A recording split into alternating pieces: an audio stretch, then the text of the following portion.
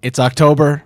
It's October. It's October. It's October. Halloween is coming around the corner. It's nice out. It's not too hot. It's not too cold. The leaves are changing colors. You can go on hikes and you get to look forward to that glorious day where you get to dress up like somebody else. This year, I will be going as Luc Deluxe Tardif. I've got it all planned out. I cannot wait. I love Halloween. It's probably my favorite holiday, and I say that right until about beginning of December, mid-December, and then I start to say I love Christmas. But I don't have to worry about Christmas yet. I can still soak in all of the horror movies and the fun Halloween TV shows and movies and everything. I love to consume it all as much as I can, all in the month of October. I can't wait. So what are we talking about today? We're talking about Halloween games. And Luc, you look like you're wearing a bit of a Halloween mask. I'm just kidding, but you do look like you're somewhere different. I've never seen you in this place before. Really? I'm in a hotel in Halifax. It's very exciting. It's kind of funny how when I found out a few weeks ago that I was coming to Halifax for a week, I was all excited. I was like, oh my God, I'm going somewhere. Well, you know what? It's got a haunted history too, and maybe we'll get into that. But for this week, this is Jake. And this is Luc. And you are listening to our board game podcast, Ménage à deux.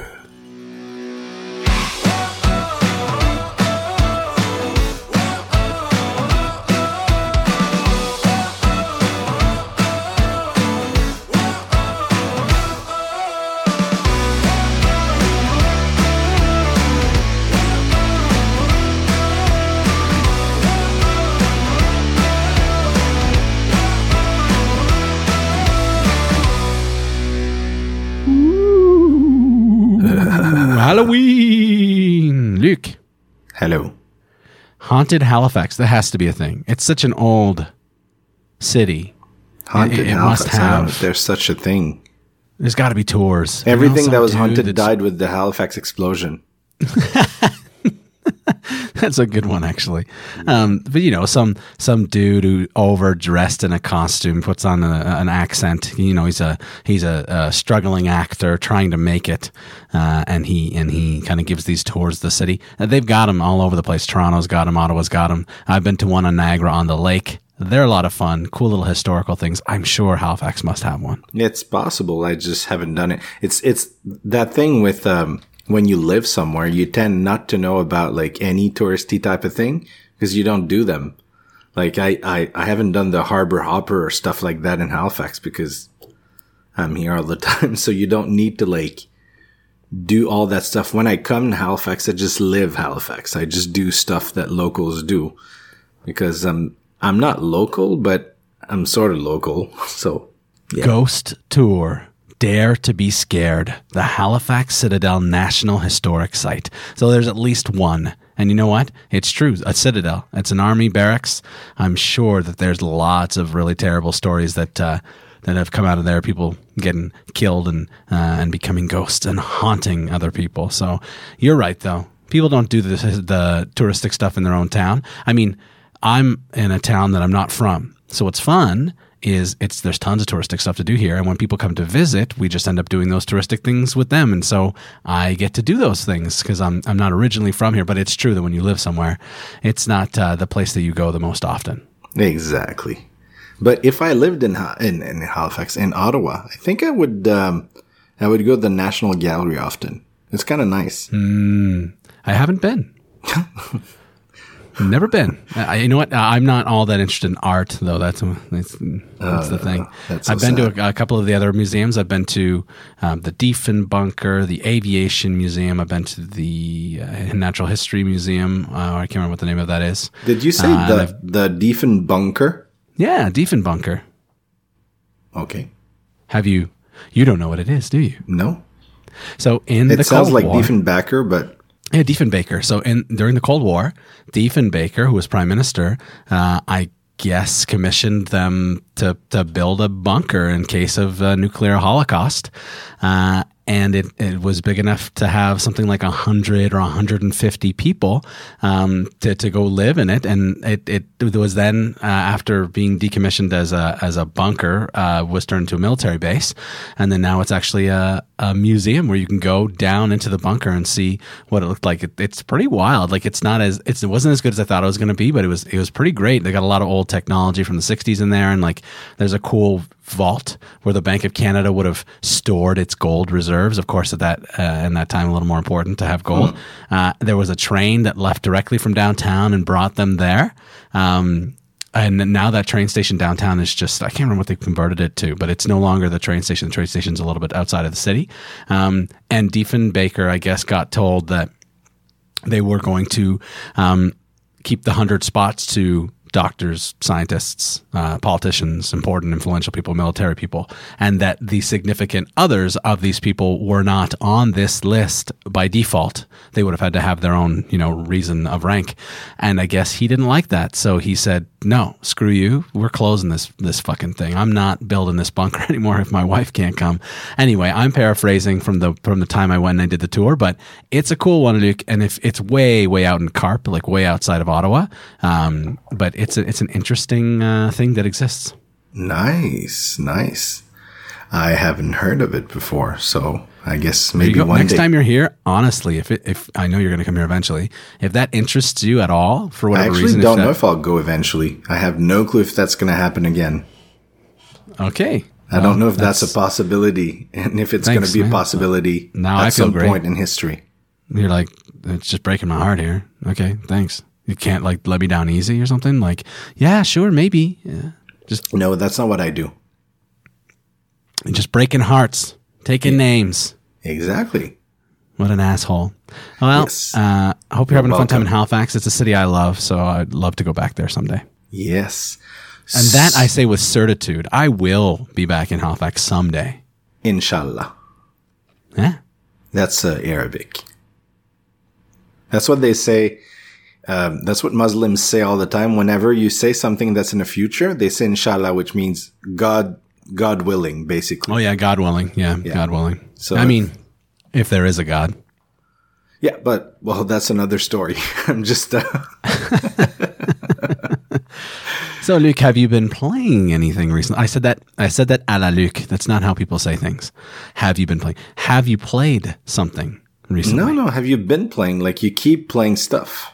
I mean, it is a sentence that does exist, could exist, but it evokes a different message than I know. Have but you that's played what I something mean. recently? Like you have to. Okay.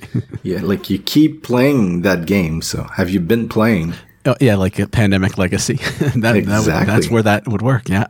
Exactly. So that's what I mean. Yes, I did. I did play something. I played a new. Well, it's not a new game, but it's a new game for me called Dice Hospital. Ah, cool. And I feel like that's a game you would have bought if you were in my situation, basically. So where was your situation? Well, my situation was, I just arrived, like I got here, I got here on Sunday and I, turned on the computer and then, I saw on Maritime Tabletop Gamers Buy, Sell and Trade, the group, someone was selling this game, but he said, well, you know what? I bought the French version by mistake. Okay. So it's still wrapped and everything, but I'm selling it for basically 60% of what it's worth usually. So I said, you know what? I'll just try it. And it says Dice in the name, so I just feel like you would have bought it just because it said Dice. I mean, same thing. I would. How much was it? I would take a chance on a good dice game. There's a lot of really good ones out there. It was $40. Oh, that's maybe a bit heavy for me to take a chance. Yeah, but it's not a small game. It's not like just a small dice throwing game. It's not in the league of, I don't know, like zombie dice and stuff like that. It's actually it's a bigger dice game, and it's not even I mean, there are dice, and the dice in the game are patients in the hospital. And basically you do throw dice and there's like a luck component to it, but it's not necessarily just that. So basically what you do, you take dice from a bag. They need to be between 2 and 5. If they're 1 and 6, you have to re-roll the dice, and then you put them on the table and you have to place them in ambulances. And then in turn order, everyone picks an ambulance with the dice. on them. So you pick 3 dice and you have to place them in your hospital. Okay. From there, you need to cure, and your goal is basically to cure your patients and send them off out of the hospital, like by curing them. And how do you cure them? By raising their stamina to like 7. So basically when they get to 6, if you can raise their stamina by 1, they can actually get out of your hospital. And so it's sort of like a mix between a dice game and worker placement game. Cool. Because you get like nurses that will work for you, and they go to different parts of the hospital. But at the same time, you're laying tiles on the table because you're improving your hospital to make sure that you can send off as many patients as you can in a turn. And everything's very thematic in the game, except for one thing that's kind of weird, where you're like, you have to send off as many patients as possible in one turn to make more points. Because if you send out just like one patient, you make 1 point. But if you send off 2, you make 3 points. And if you, like, 3 patients are leaving, I don't know, like, there's a chart, but 3 is like 5 points, and then so on and so forth. And the thing is, like, sometimes you'll want to just wait. You're like, I think I'm not going to send these patients right now, because if I do, I'm not going to make as many points. Okay. So that's the part that's not. But is there a chance of them like overflowing in your hospital becoming overrun? Yes, but you know you're never going to get more than 3 patients in one turn. It plays in 8 turns. Okay.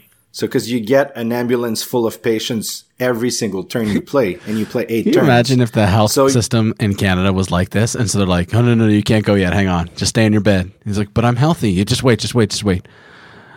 Okay, go now. We got a bunch of points. Get out of the hospital. Exactly. So sometimes you can cure them, but you're like, I think I'm just going to wait and like have a better combo at some point in the near future. So, I mean, I've only played one game, but it's a very fun game actually. And there's an expansion. I don't know if I'm going to get it. Like it's quite expensive. It's like $45, $46 from what I saw. Okay. But if I ever find it used, I might get it. I think it's a cool game. I think you'd like it. It's sort of like a midweight kind of game that you like, but it's a very thinky game. Like you look at your workers and you're like, okay,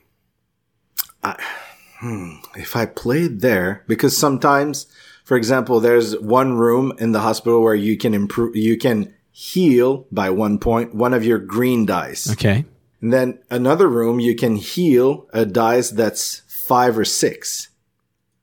So you have to like sort of like mitigate the risks. You're like, okay, so I have 3 6s, but 1 is a green and 2 are yellows. So what do I use? And of course you can but you can get better tiles. And every turn you get to pick either a new tile, so a new room in your hospital with new functions, or a new doctor or a new whatever, someone working for you.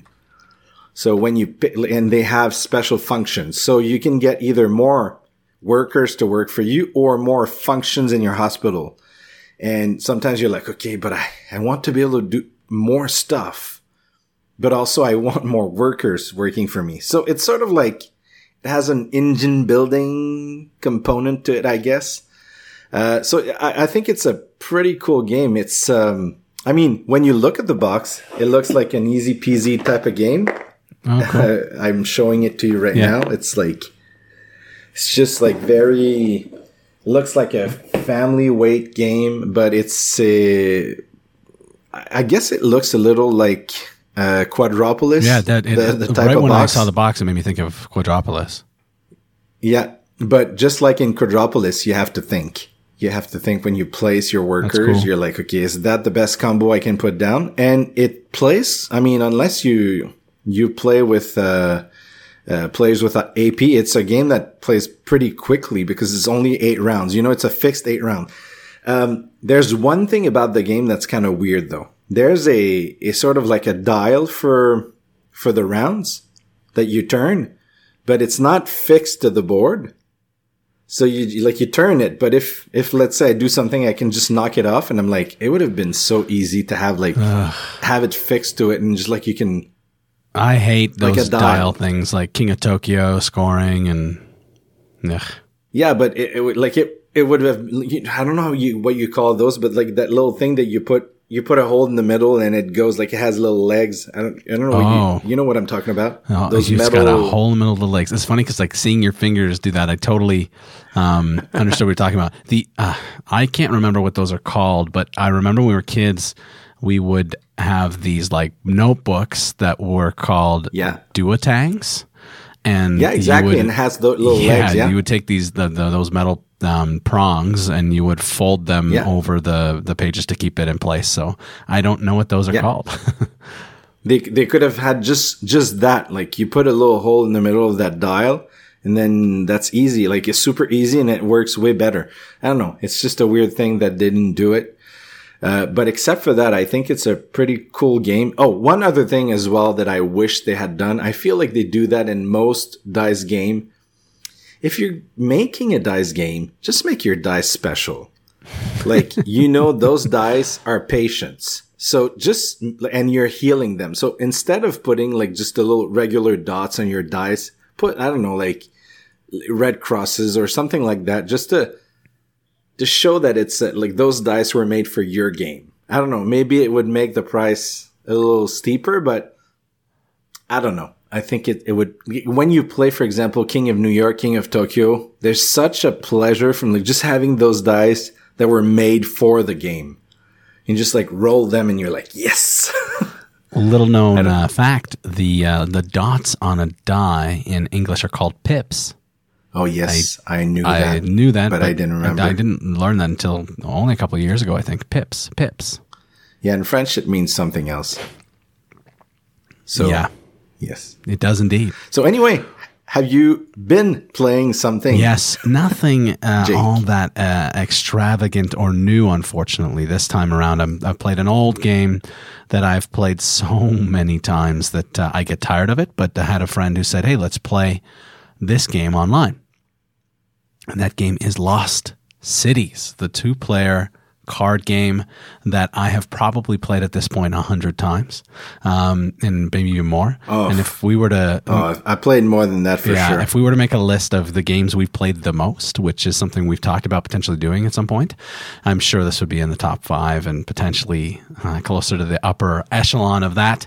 And so, Lost Cities, it's nothing special. I haven't had a chance to play anything new in the last 2 weeks, which is too bad. But you all might not know this game, so I'll explain it. It is a card game for 2 players where there are 5 different colors. There are 5 lost cities that we are trying to explore. We are on an expedition trying to find them. That is the theme of it. If you have the expansion like I do, you can play with the 6th color. But anyway, it's 5 colors for the base game. And basically, it is a hand management game. You have a set of cards in your hand, and you must play one and pick one up. You can play one directly in front of you. You can choose a color that you want to start, or you can put it in the middle on a small board between the 2 players. But if you place a card in the middle, it is now available to the other player. And then once you've placed a card, you can pick up a card, which again, either the middle, you can pick up a card that somebody else has played there, or you can take one from the deck. The 5 colors have cards from 1 through 10, and they also have bonus cards. Actually, I think it's only 2 to 10, right, Luke? 2 to 10. 2 to 10. So you are taking cards from 2 to 10, and you need to place them in front of you. Now, if you place a card in front of you, you have now bet on that color, saying, basically, I believe I have a certain amount of cards in this color so that I can pass basically 10 total points, because when you or 20, total points, because when you bet a card, you immediately have a negative 20 score, and you need to get out of that hole by having other cards of that same color. So you can't really you can't really just throw down any color card you want. You got to think strategically of what you want to place. And on top of that, you have to play in ascending order. So if you have a 10, a 9, and an 8, pretty darn good, you're going to crack that 20 no problem to be able to get into positive points now because you passed the negative 20 mark. But you can't place cards lower than that. So you would start with 8, then play 9, then play 10. Then later, if you pick up a 4, 5, 6, 7, those are points that are just lost. But you never know when should I and when shouldn't I play. So it's a fun balance. And there are multiplier cards, 3 of each color, that you need to place first before you even start going. So fun hand management game, back and forth, tug of war, deciding when to play cards, when to put them in the middle. You're constantly watching what the other player does. It's a great 2-player game for that because you're not just playing your own game. If they're playing colors, you know that they might have some colors and you need to hold on to the colors to block them. I might not want to go for blue, but I don't want to give him the 5, 6 blue. He just played the 4. He's going to get points out of me if I do that. So I need to hold on to that. And so I'm managing my hand very carefully, deciding when to play, when to discard. It's a wonderful, wonderful hand management 2-player game that I've played way too many times. But it is the game that I played this week. So I figured I'd be honest and talk about that. Yeah, you're like, oh, I've played Lost Runes of Arnak. Exactly. And I can't remember how it was. Exactly, which it is a little bit depressing to not play that many games, but still in a situation where I don't get to see that many people. So been playing online when I can, game night here and there when I can, and have an upcoming Halloween game night, which is a great transition into what we're talking about today. But I will be having a Halloween game night at my house. It's the first game night I've had in my apartment since COVID hit. In fact, we were about to have a St. Patrick's Day themed evening with games. Right when things started exploding and people felt uncomfortable coming, and so we canceled the evening. But Luc, you've been invited to this Halloween game night. It's more of a formality than anything. I don't expect you to show up, but I figured, hey, you know what? Might as well tell him what date it is in case somehow he's going to be in town. You know what? When I received the invitation, I looked at my calendar and I was like, can I make it? I actually considered going. Wow. Yeah, I was like, okay, that would be great to go. But honestly, the main reason why I'm not going, like, I think I would have gone if the schedule made sense with my schedule, but it's like everything's too tight. There's too many things I need to do. But I just thought if I'm going to Ottawa for that night, might as well just take a few more days and then like be there for like 3, 4, 5 days at least. But it just doesn't make sense. Like I'd pay $600 a plane ticket for $600 to be there for 2 nights. So it's like, you know what? Let's just keep that money for like a time where we can actually spend time together. So, and to buy more games. Yes. Yeah. Cause we need to talk about games on this podcast, man. You two listeners cost us a lot of money. That's a good point. You cost us a lot of money. I thought about that recently. Like, there's a guy whose videos I watch. I watch some like hockey reviewers, and they talk about like hockey games and hockey jerseys and other things that they like. And one guy he came on and he announced, "Oh, I'm so sorry, we're canceling our podcast. You know, we had a good run and blah blah blah blah blah blah." And he kind of talked about how it wasn't profitable for them. That was one of the reasons. There were many reasons, including time investment and all of that. So I'm not trying to belittle his reason to leave. But one of the reasons he said was, we weren't monetizing the podcast. And so we were actually paying $20 or $30 a month in hosting fees and all that. And I'm sitting there thinking, yeah, we do that. And it's like, it's not that bad. I'm like, it's a cost, but it's not the most expensive cost in the world. But then he says, and we just had 1,000 listeners for every podcast. And I was like, oh my God, 1,000. Like we have way more than that. Yeah, for sure. For a board game podcast in both English and French in Canada, no, I don't think so. Way more than 1,000 weekly that listen. But anyway, we are talking about Halloween. I love Halloween. I love it. I love it. I love it. I love it. I love it. Yes. But before we go on, I just wanted to say I also played Star Clicker again, 2 games. It was so nice. Like we went up a level because there's like 4 levels of difficulty. I played level 1 and 2 this time with Piro that was on a podcast episodes a lot of episodes ago, and I also played Alexandre, yeah, and I also played Spirit Island with him, and I don't think he liked it that much. It was his first time, and then he was. I could see that he wanted the game to be over at some point. He was like, "Man, this is complicated.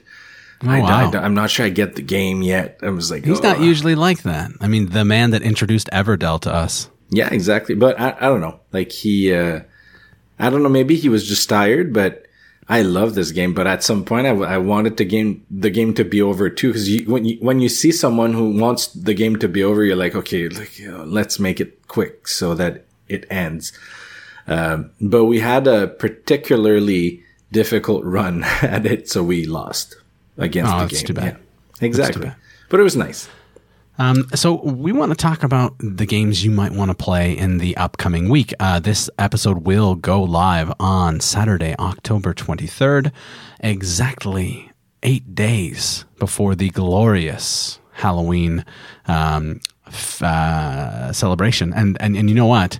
That gives you 8 great days to pull out a couple different games and play some Halloween theme or horror themed or even autumn themed games if that's kind of your thing. So we said, why don't we try to do some Halloween games? And just like the Halloween movie, everybody's listening right now, think about your favorite Halloween movie. I'm going to give you 3 seconds to do that.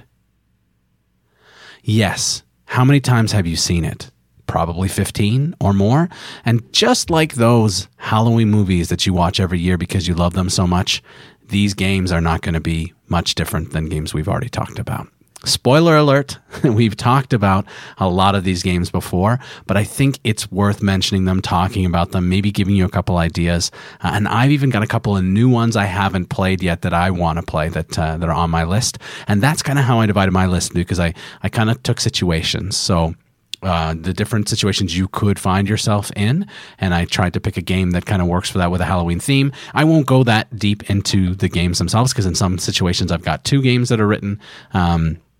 And again, we've talked about them ad nauseum, so I don't know that all of these need to be explained, but I will explain some of them when we come across them. That's how I kind of did my list, so I don't know if you want to piggyback on my categories or if you're going to do a top 5 of your favorite or what.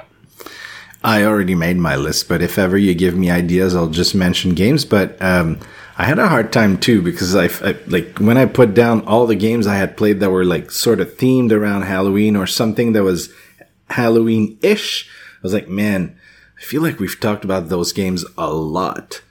But I do have a few special mentions, I guess, and games I would love to try that are themed around Halloween. So, yeah, we'll mention them when it comes to it. So do you want to start with your number?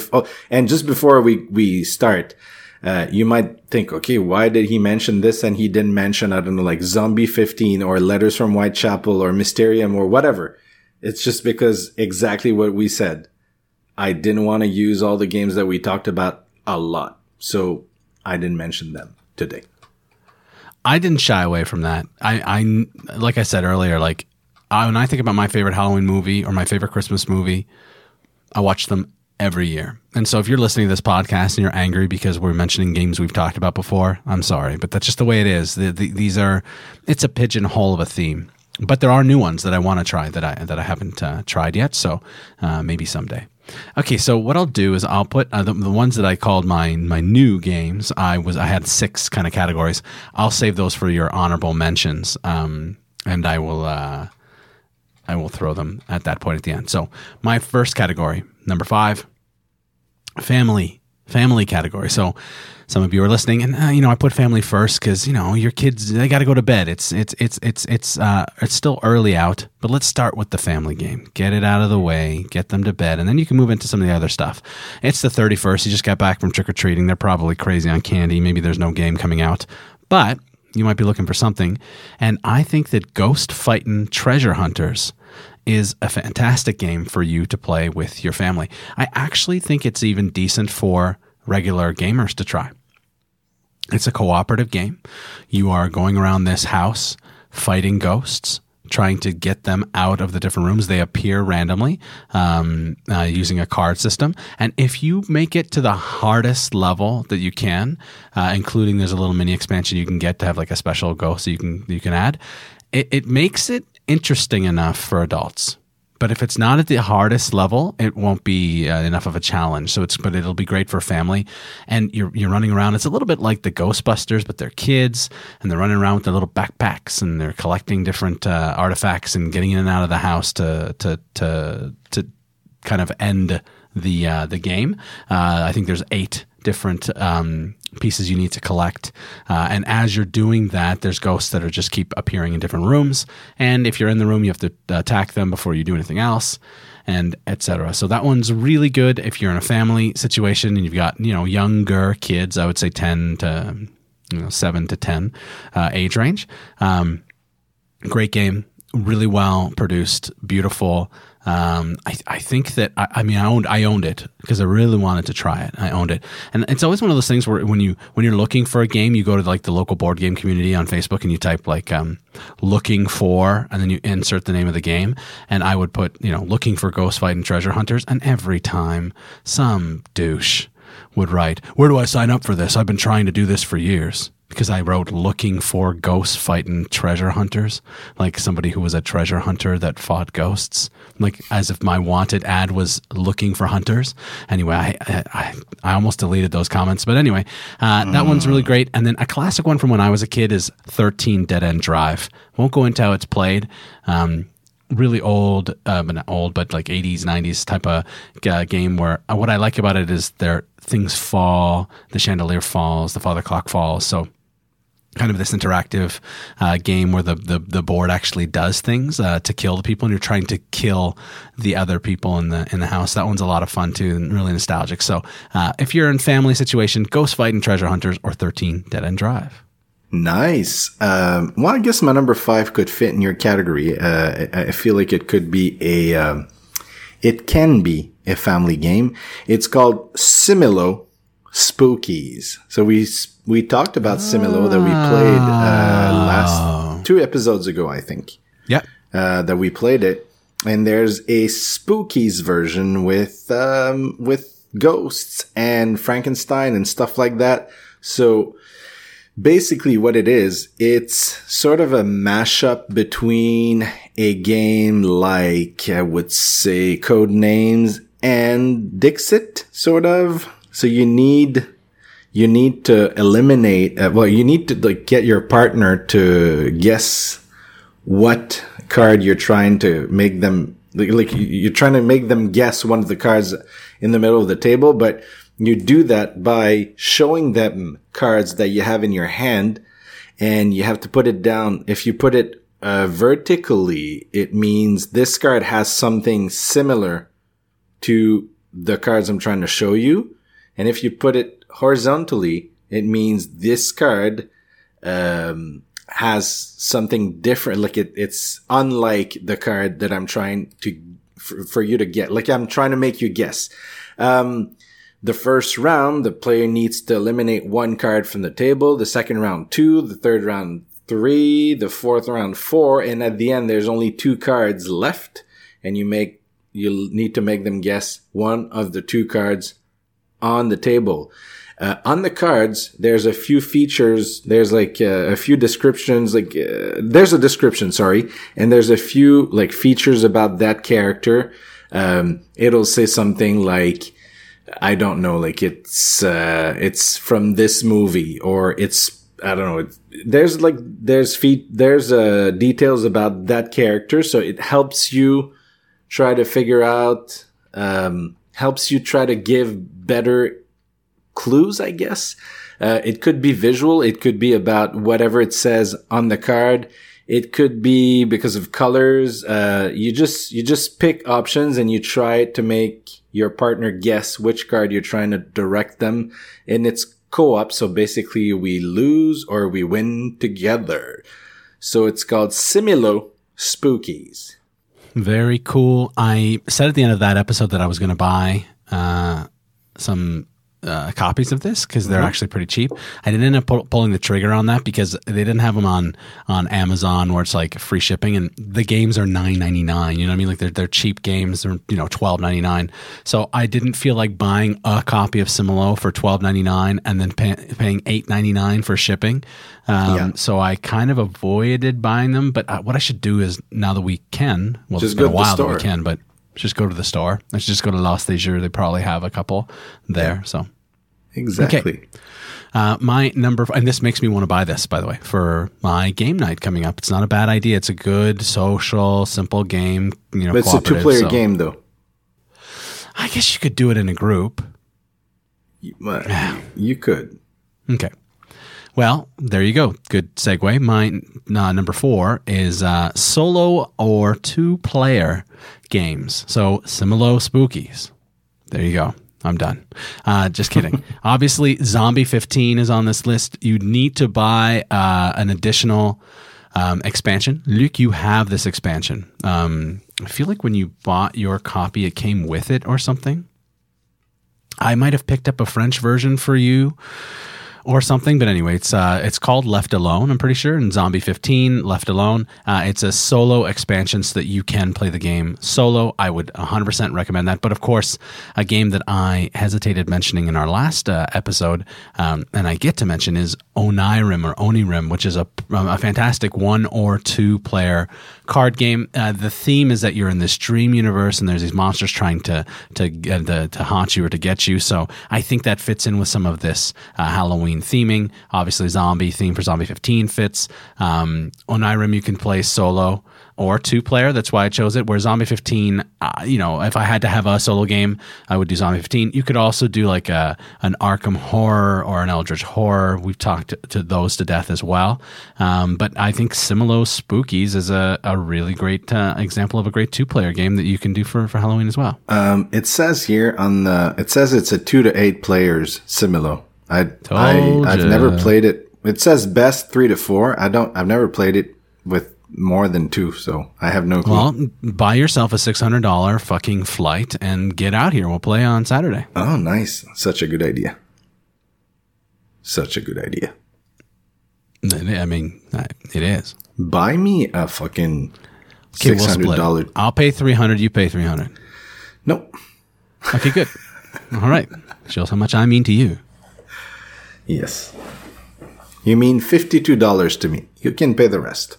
Oh my God. I would not pay $550 for you to fly here. I would just go see you instead. Don't be cheap. Yeah. The 2 is for the can of Coke on the way in.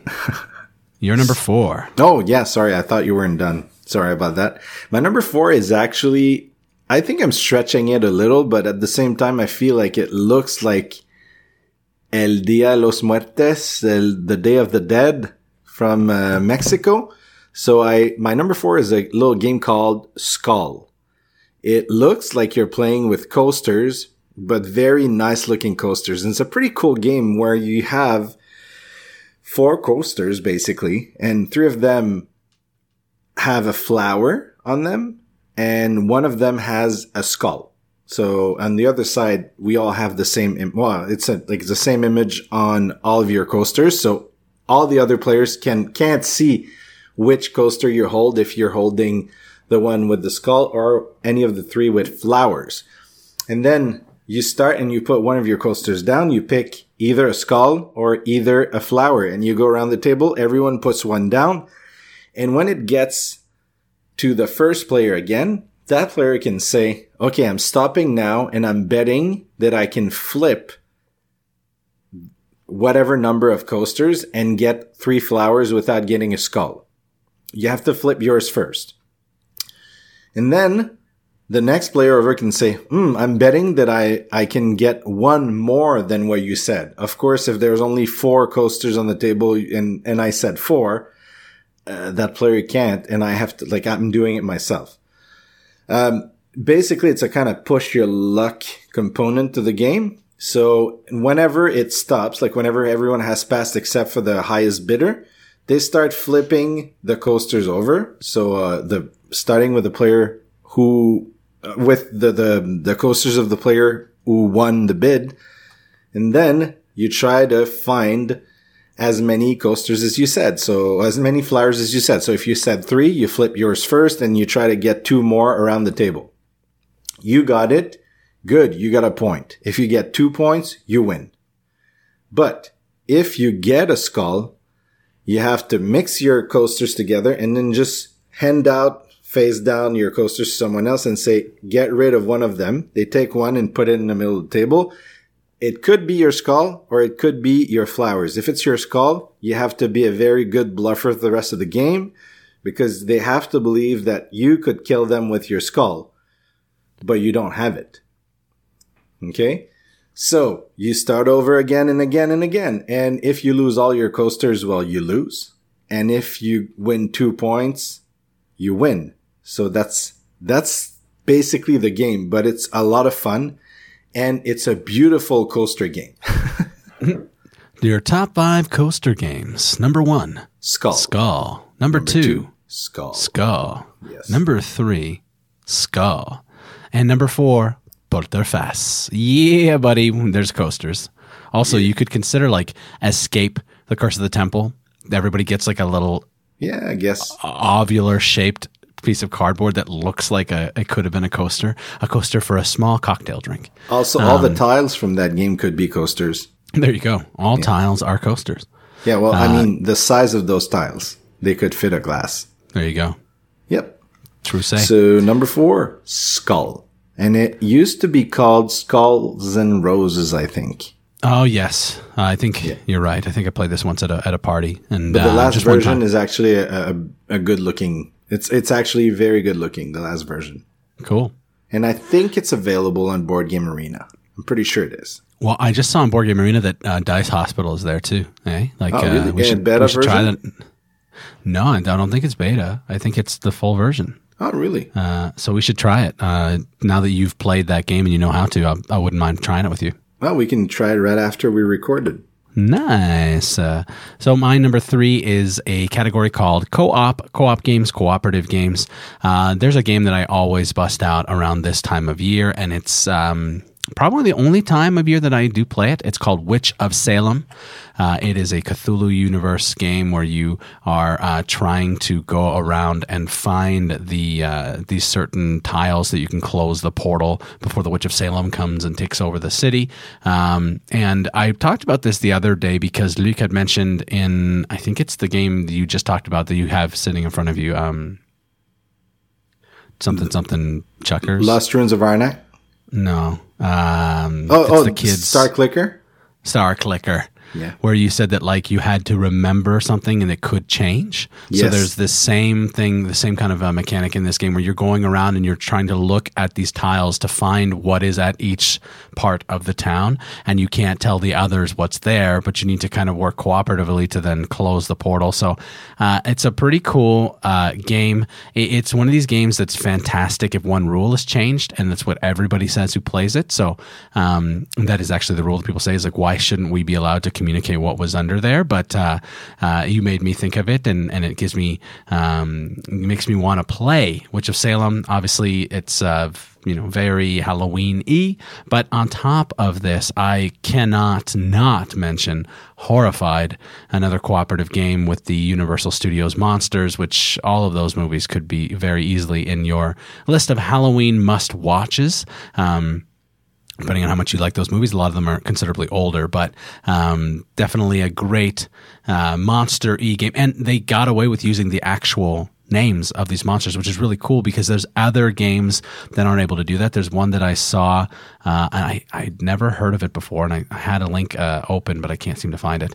And they weren't able to. It's like Mixtape Massacre, I believe it's called, and they couldn't use real names. So like they've got Jason and from Friday the 13th, and they call him the Legend, and they've got like I don't know. I can't remember the names they use, but they have other people like Hannibal Lecter, and he's called something else. So, too bad for that kind of game. But this game, Horrified, was able to actually use all of these. The Lagoon Monster, Frankenstein, Dracula, all that. So, great game. Co-op, lots of fun. You might be in the mood just to play it together and not be competitive.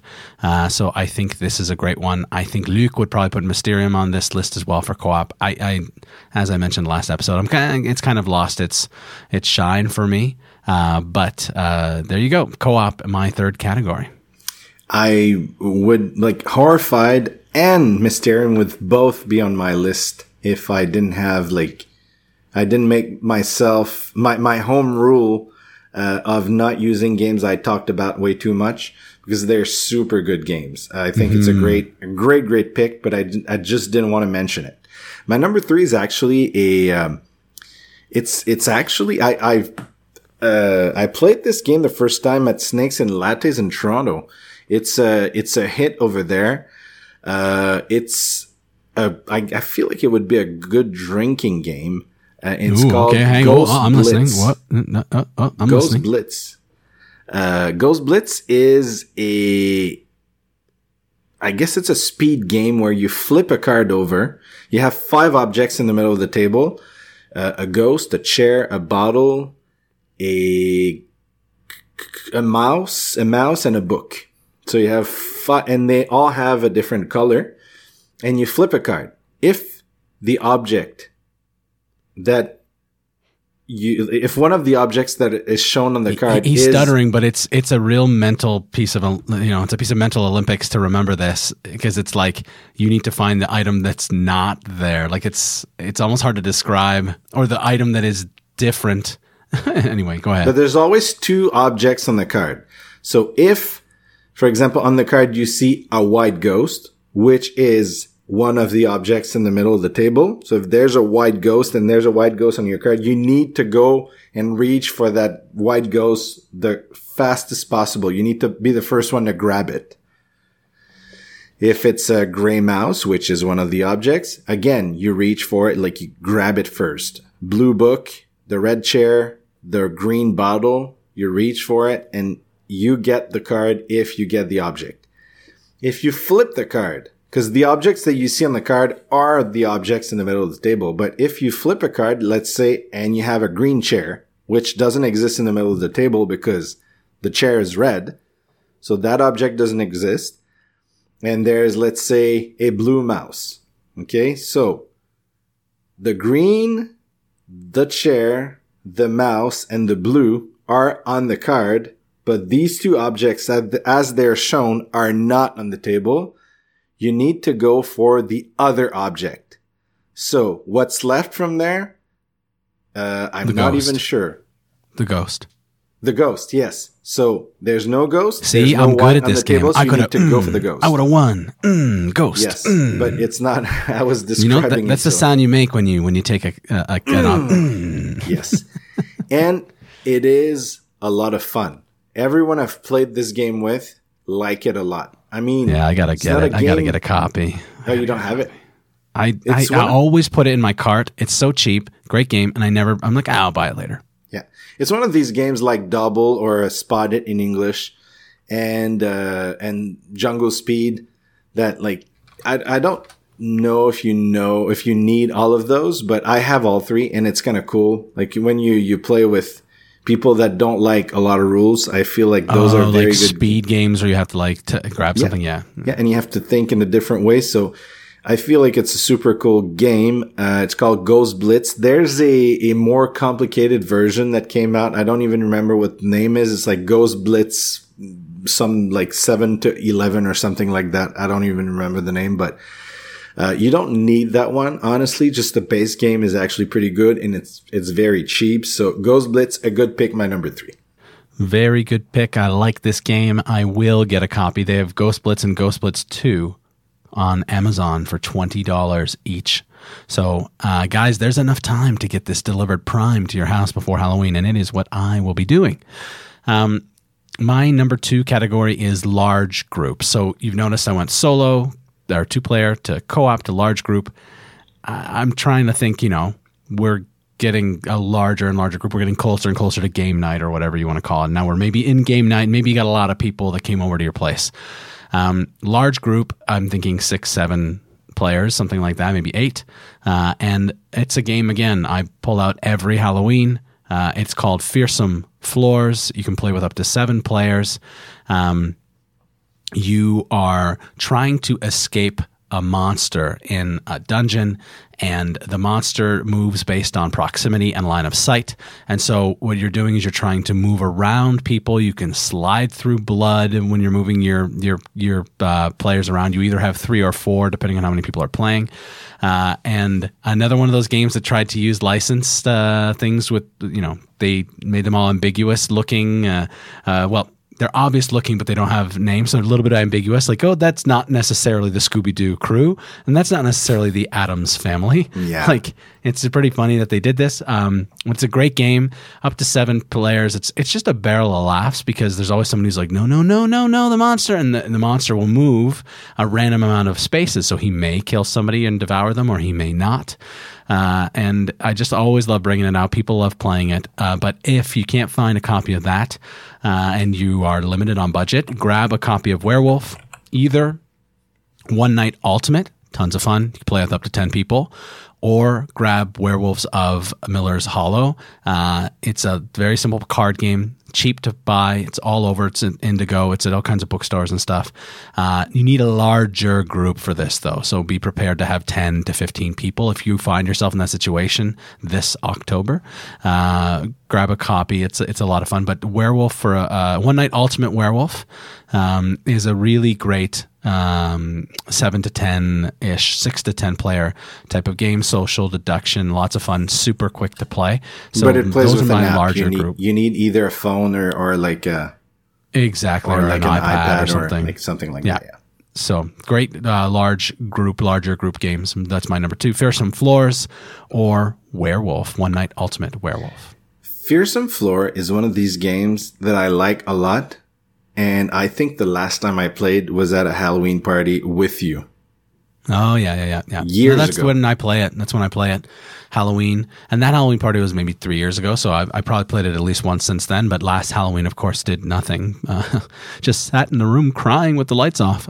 Yes. But it's that game for me. It'll probably never leave my collection because that's when I bust it out. My number 2 is a huge game. It's a big game that I also haven't played in years, but that I like a lot. I just need someone to like come for a whole afternoon and then we'll just like play it. It also plays with an app and it's called Mansions of Madness, 2nd edition. It's, I guess it's sort of like a dungeon crawler in a way because you reveal room after room after room. You start with configuration of your mansion. I was going to say your manor, but your mansion, I guess. Yeah, same kind of thing. But I mean, yeah, because in French it's manoir, so I said manor. I know it exists in English, but, and you start with like a few rooms and the app will tell you what happens. Like sometimes you'll enter a room and it says, okay, from this door you hear blah, blah, someone crying, or like you hear some noise, some rustling or something like that. And then you decide, am I going there? Am I going to pick this object? Some monsters will come up. The app will, like, there's some puzzles you need to solve. It's a very cool game. It's a very immersive game. So there's a story behind it. You have a character. You have health. You have some some strengths, some weaknesses. You need to work as a group. And there might be traders around the table. Anyway, so there's it's a pretty cool game. It's a pretty neat game, but it's not a game for beginners. It's called Mansions of Madness. You can look it up online. Like there's a few videos if you want to see exactly what it looks like. But it's a big game and it's quite expensive if you want to get it. So my number 2, Mansions of Madness. I think that's a great pick. I'm glad you mentioned it. I've never played it, so I couldn't have included it. I've always wanted to try it. So, when you buy your $600 flight, make sure that you pack that game in your bag and we'll play it. Yes. Mansions of Madness. We just need to reread the rules again, I guess. Read. Man, I'm telling you, these days, like, I have I have many games that I haven't played yet. And I'm like, okay, there's a solo version. I'll just read. And I'm like, and I look at the rule book and I'm like, okay, there's 20 pages of rules. plus 6 more pages because you play the solo version. And I feel like they're not well integrated. You need, like, it's not like in the setup they tell you if you play solo, set it up that way. They're like, if you play solo, look at page 28. And you're like, okay, so how am I saying? I don't know. This is precisely the reason I have not played Spirit Island yet. And I haven't seen the rule book, so I'm not accusing it of not doing the right thing with the rules. Like what you're saying, it's not, but it's not generally integrated those rules that way. And I've looked at it on the shelf and I've been like, I know I can play that solo. And I've been itching to play it because it's supposed to be a fantastic game. And you gave it to me for Christmas last year. So I'm like, man, got to get this game to the table. But it is exactly that. Like board game producers, you're not listening to us. I know you're not listening. I see the stats. I know you're not listening. But if you are, make your solo rules, if you're going to add solo rules, integrate them in every step of how to learn how to play a game and make it like a blue box underneath that says, if you're playing solo, you have to do this. Because it is just a pain to have to read an additional 6 to 10 pages and you still don't know how to play the game. I totally agree with you. You have to go back and forth whenever, because if it's the first time you play the game, like if you've played the game a few times and you're like, how do I play solo? Okay, cool. I can go at the end and look at the solo rules. But if it's the game I'm playing for the first time, I have to read the rules for like 4 players and then go at the end and be like, okay, but I need to change this part, which I don't remember because I haven't played the game. Mm-hmm. So I don't know. I wish they would just... No, I think that's a fantastic idea you have there. There's nothing you could do but like tell all the producers of games that they need to do it, which is what we're telling them right now. Thanks for listening to Menage. Or they could add that section at the end if you've played the game before and just want to read the solo rules. Like, the text is already there in blue boxes. Just put it as 2 extra pages at the end. So, but I don't know. Totally agree. I think that would be more fun. My number 1 category is game night. Yes, it is the game night. We're here. We need to play. We're going to play some games. I could put so many games on this list. Many of the ones I've already mentioned would make this list even if I wanted to. But if I'm thinking like, you got a chance to play 1 or 2 Halloween-ish games, and that's all you've got is time for 1 or 2. I'm hesitating because I definitely think Horrified should make that list because it's co-op, but obviously it made it the co-op section. So I put a game that I have a very difficult relationship with, love-hate, and I probably am going to buy it again. No. I'm probably going to buy it again. I can't believe I'm saying this, but I'm probably going to buy it again. Betrayal at House on the Hill. No. I think this is a game night game. It is a classic game night game. You bust it out. Monopoly is a classic game. No, it's a classic Battleship game. is a classic game. Game night game. You know, you're playing game night, and you put out Betrayal at House on the Hill, building out this house cooperatively or semi-cooperatively, and then somebody becomes the enemy. Sometimes it's the game, sometimes it's a couple people, sometimes it's one person, and it's the haunt. And it is the game I want to love, and it always lets me down, and I waited long enough, and I give it another chance, and I hate it again. So it'll be 2021 will be the next time we play it, and I'll hate it again. But I think it should be at your Halloween game night. It's a classic B-movie type game where all of the scenarios are this haunted house with different monsters. The theme of it is what I love. And even if the gameplay ends up being shitty, or the ending is always not as good as you wanted it to be, it's like a crappy B horror movie. And there's tons of those this time of year. And I think it gives you that satisfaction. It's Halloween. It's not the best game ever, but it's a great Halloween starter. And I will add to that you could do Fury of Dracula or Letters from Whitechapel. Especially Fury of Dracula, you've got the Dracula character that might feel a little more Halloween-y than, Jack the Ripper, but this kind of all versus one. Fury of Dracula, you're actually fighting the Dracula character, so going around Europe and fighting them, you get this, Halloween vampire hunting theme and feeling. So I think both of those are fairly long games. I actually think Fury of Dracula is considerably longer if I think about it. But Betrayal ends up taking a while unless the haunt happens really early. So I think this is kind of for a game night with 5 people, let's say, you want a couple of I'm not talking gamers. I'm talking like those normal gamers. I'm saying with quotation marks that you meet at a Starbucks and they've heard of Pandemic before. They are going to find that to be a nice meaty experience. An hour and a half. Let's do this. Betrayal at House on the Hill or Fury of Dracula, which is a little longer, but I think they're great Halloween themed games for a game night. I know it's controversial, but that's my pick. Those are my number one game night games. It's a sucky game. The only good thing about this game is the idea of the game. I was so excited to play that game the first time, and I was like, man, it sucks. It's like a bad version of Mansions of Madness, but a very bad version of it. And it's sort of like Room 25 in a way as well. Like you enter a room, something's going to happen, but Room 25 is good. But it sucks. I don't know why it sucks, but it sucks. I had no pleasure playing that game at all. Yeah. It's the bad boy, right? For me, it's the boyfriend that beats you, but he's just so kind to you when he's in a good mood, you know? Like I just want to give him another chance. It just seems like it could be a game I love, and every time I play it, I don't. I actually dislike it so much every time that I say I'm not playing that ever again. No, it's not good. I've only played it 5 times, maybe 6 times a charm. Yeah, the 25th time is a charm. Well, I just keep going back to him. You know, I'm that battered wife syndrome. I love him. Stockholm syndrome. I love Betrayal at House on the Hill, and I will try it one more time. You just gave me a reason not to go to Ottawa for Halloween. So, yeah. So my number one is not Betrayal in the House on the Hill, whatever that's called. My number one is an awesome game about ghosts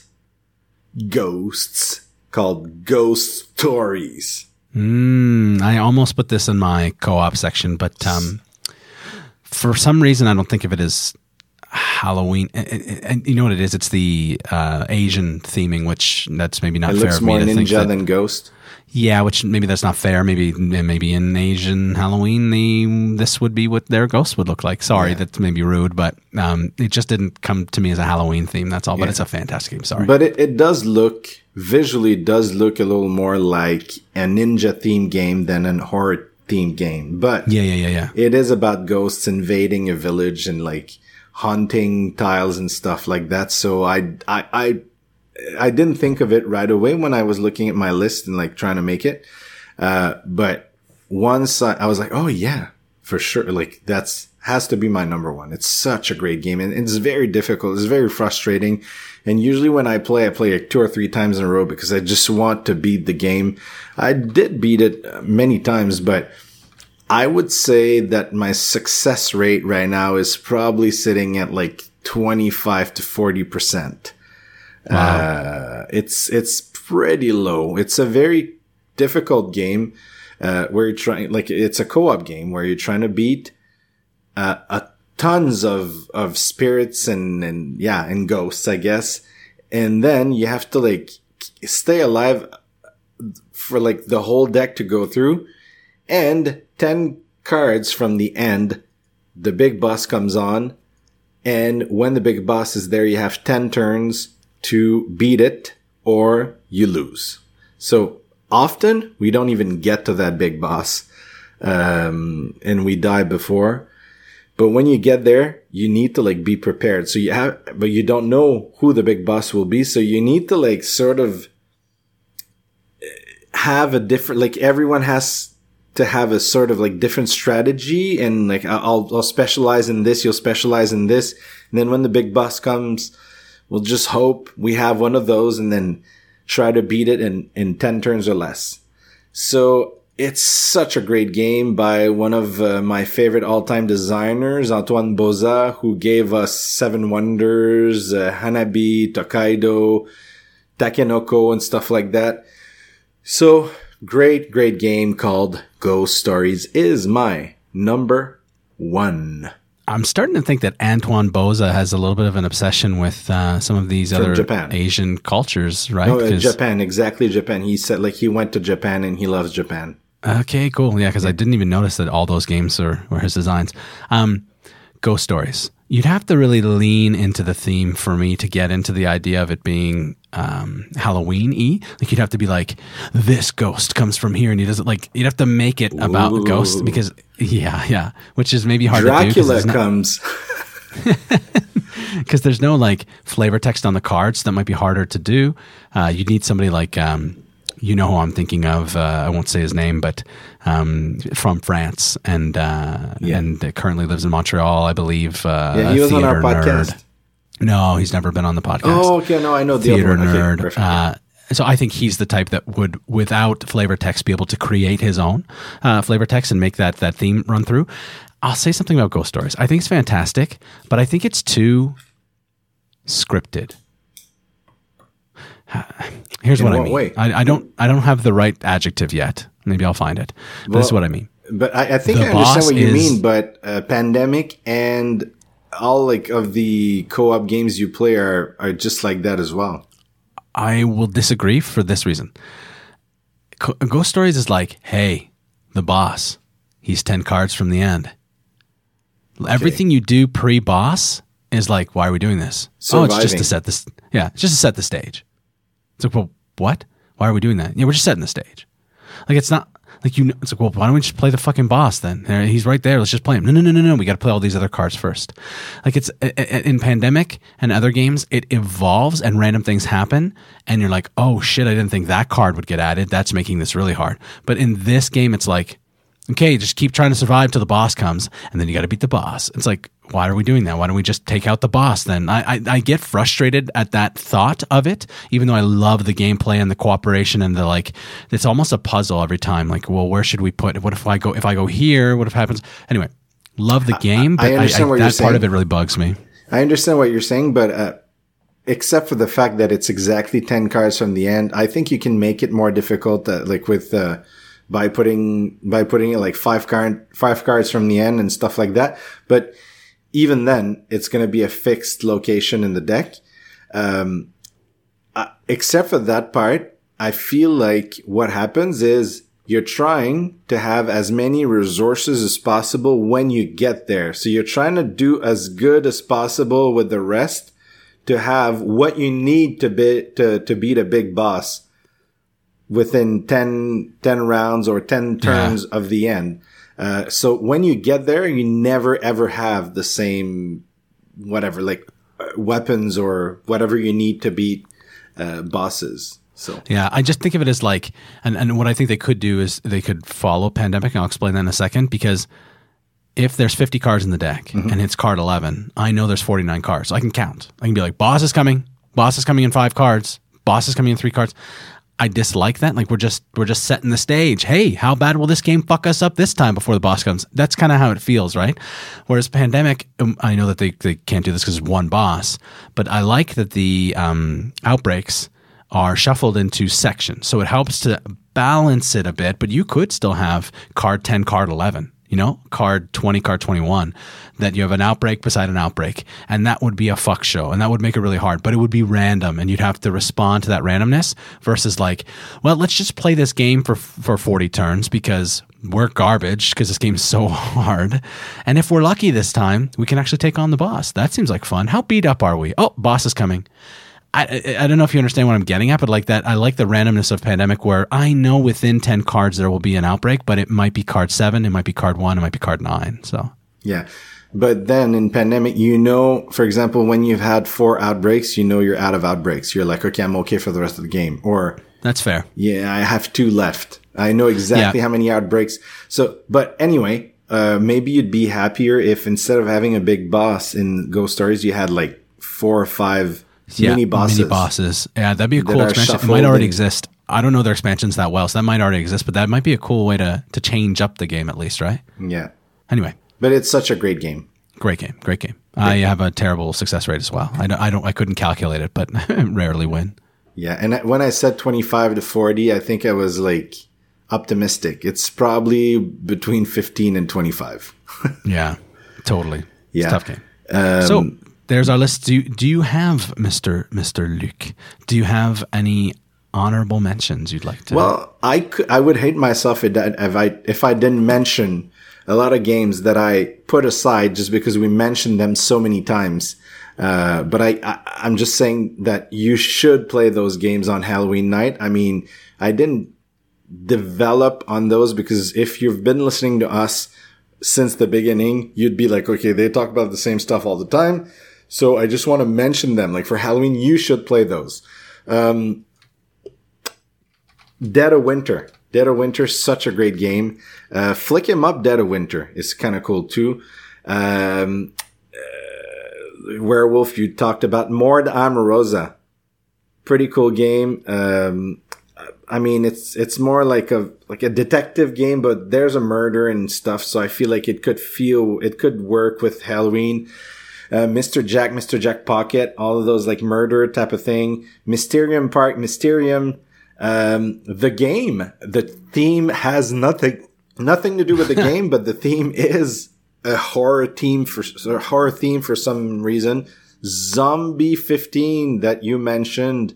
Great, cool game. Letters from Whitechapel. Horrified. Pandemic Tulu, which is cool. I saw when I was looking online, Monopoly It. That's such a weird mix. A weird mix. Like a family game with a It theme. Sorry. Yeah.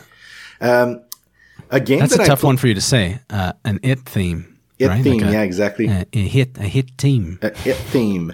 A game that I played when I was a kid that kind of sucks, but that had a very neat feature when I was a kid. It's called Atmosphere Now, but back then in English it was called Nightmare. Yep. It had a VHS. It was kind of neat because like when you played once, it was cool, but if you played twice or thrice or 4 times, then you knew what was going to happen. So it kind of sucked, I guess, after a while because it's exactly the same thing. Then they made a DVD version of it, which made it a little better. And then I think they remade it in 2019. I haven't seen what they did with it. Maybe there's more, like different things, I guess, because now with the internet, you can actually do different things every time you play the game. But it was kind of neat back then. And there's 2 games I really want to try. I've been wanting to try. One is The Shining by Prospero Hall, the same team that gave us the same team. Sorry, not theme. I keep saying theme and team tonight. Who gave us Horrified and Back to the Future. They made a game about The Shining. I guess they make all the movies.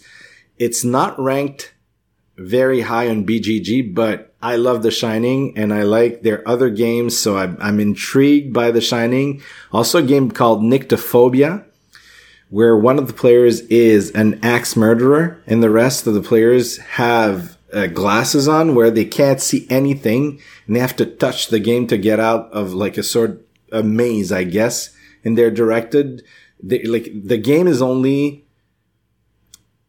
like not seeing and touching stuff to remember where you should be going. And the axe murderer is like fucking up the forest for you. So you're trying to get out of there and get back to your car. So I feel like that could be interesting. So that's it. What about you? Yeah, so first of all, Hocus Pocus. There's a new Ravensburger version of a game, Hocus Pocus. I think it came out this year. Yeah. It looks a little more on the family side of things, but it's cooperative and obviously another classic Disney Halloween movie that it gets played in my household annually. Werewords. I like word games, and this is kind of like the One Night Ultimate Werewolf meets a word game. And, there's somebody that knows the word, but other people that don't, and they're trying to block them. A little bit like the game you have with the sleeping theme, like the Sandman. Oh, yeah. Dream. When I Dream. When I Dream, yeah. So I think it's a little bit like that, not much, but a little bit like that. And it's got the werewolf theme with so it's a mixture of When I Dream and One Night Ultimate Werewolf from what I can tell. I own it, but I haven't played it yet. So I'd like to maybe bust it out this year. And Nyctophobia as well. It's been a couple of years that I've been meaning to buy it.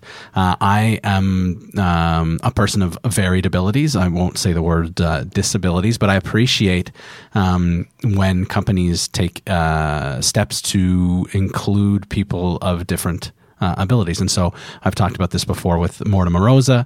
This is another example of somebody who may be blind that could play this game. And they actually might have an advantage in that game where they're using their finger to go around this plastic forest and save themselves from an axe murderer. I think it would be fun for those that are seeing and inclusive of those who are not. So cool games that I would love to try. I don't know if I'll get to them this Halloween season, but fingers crossed. Hopefully. So I'd like to try it. It's not a game I want to buy, but I'm very intrigued by it. So yeah, I think I'll probably buy it, and then maybe we can play it together. That's awesome. Well, there you have it. Those are our lists. What do you think? Are we right? Are we wrong? How dumb are we? Are there games you play every Halloween that we didn't mention because we're too daft to remember them?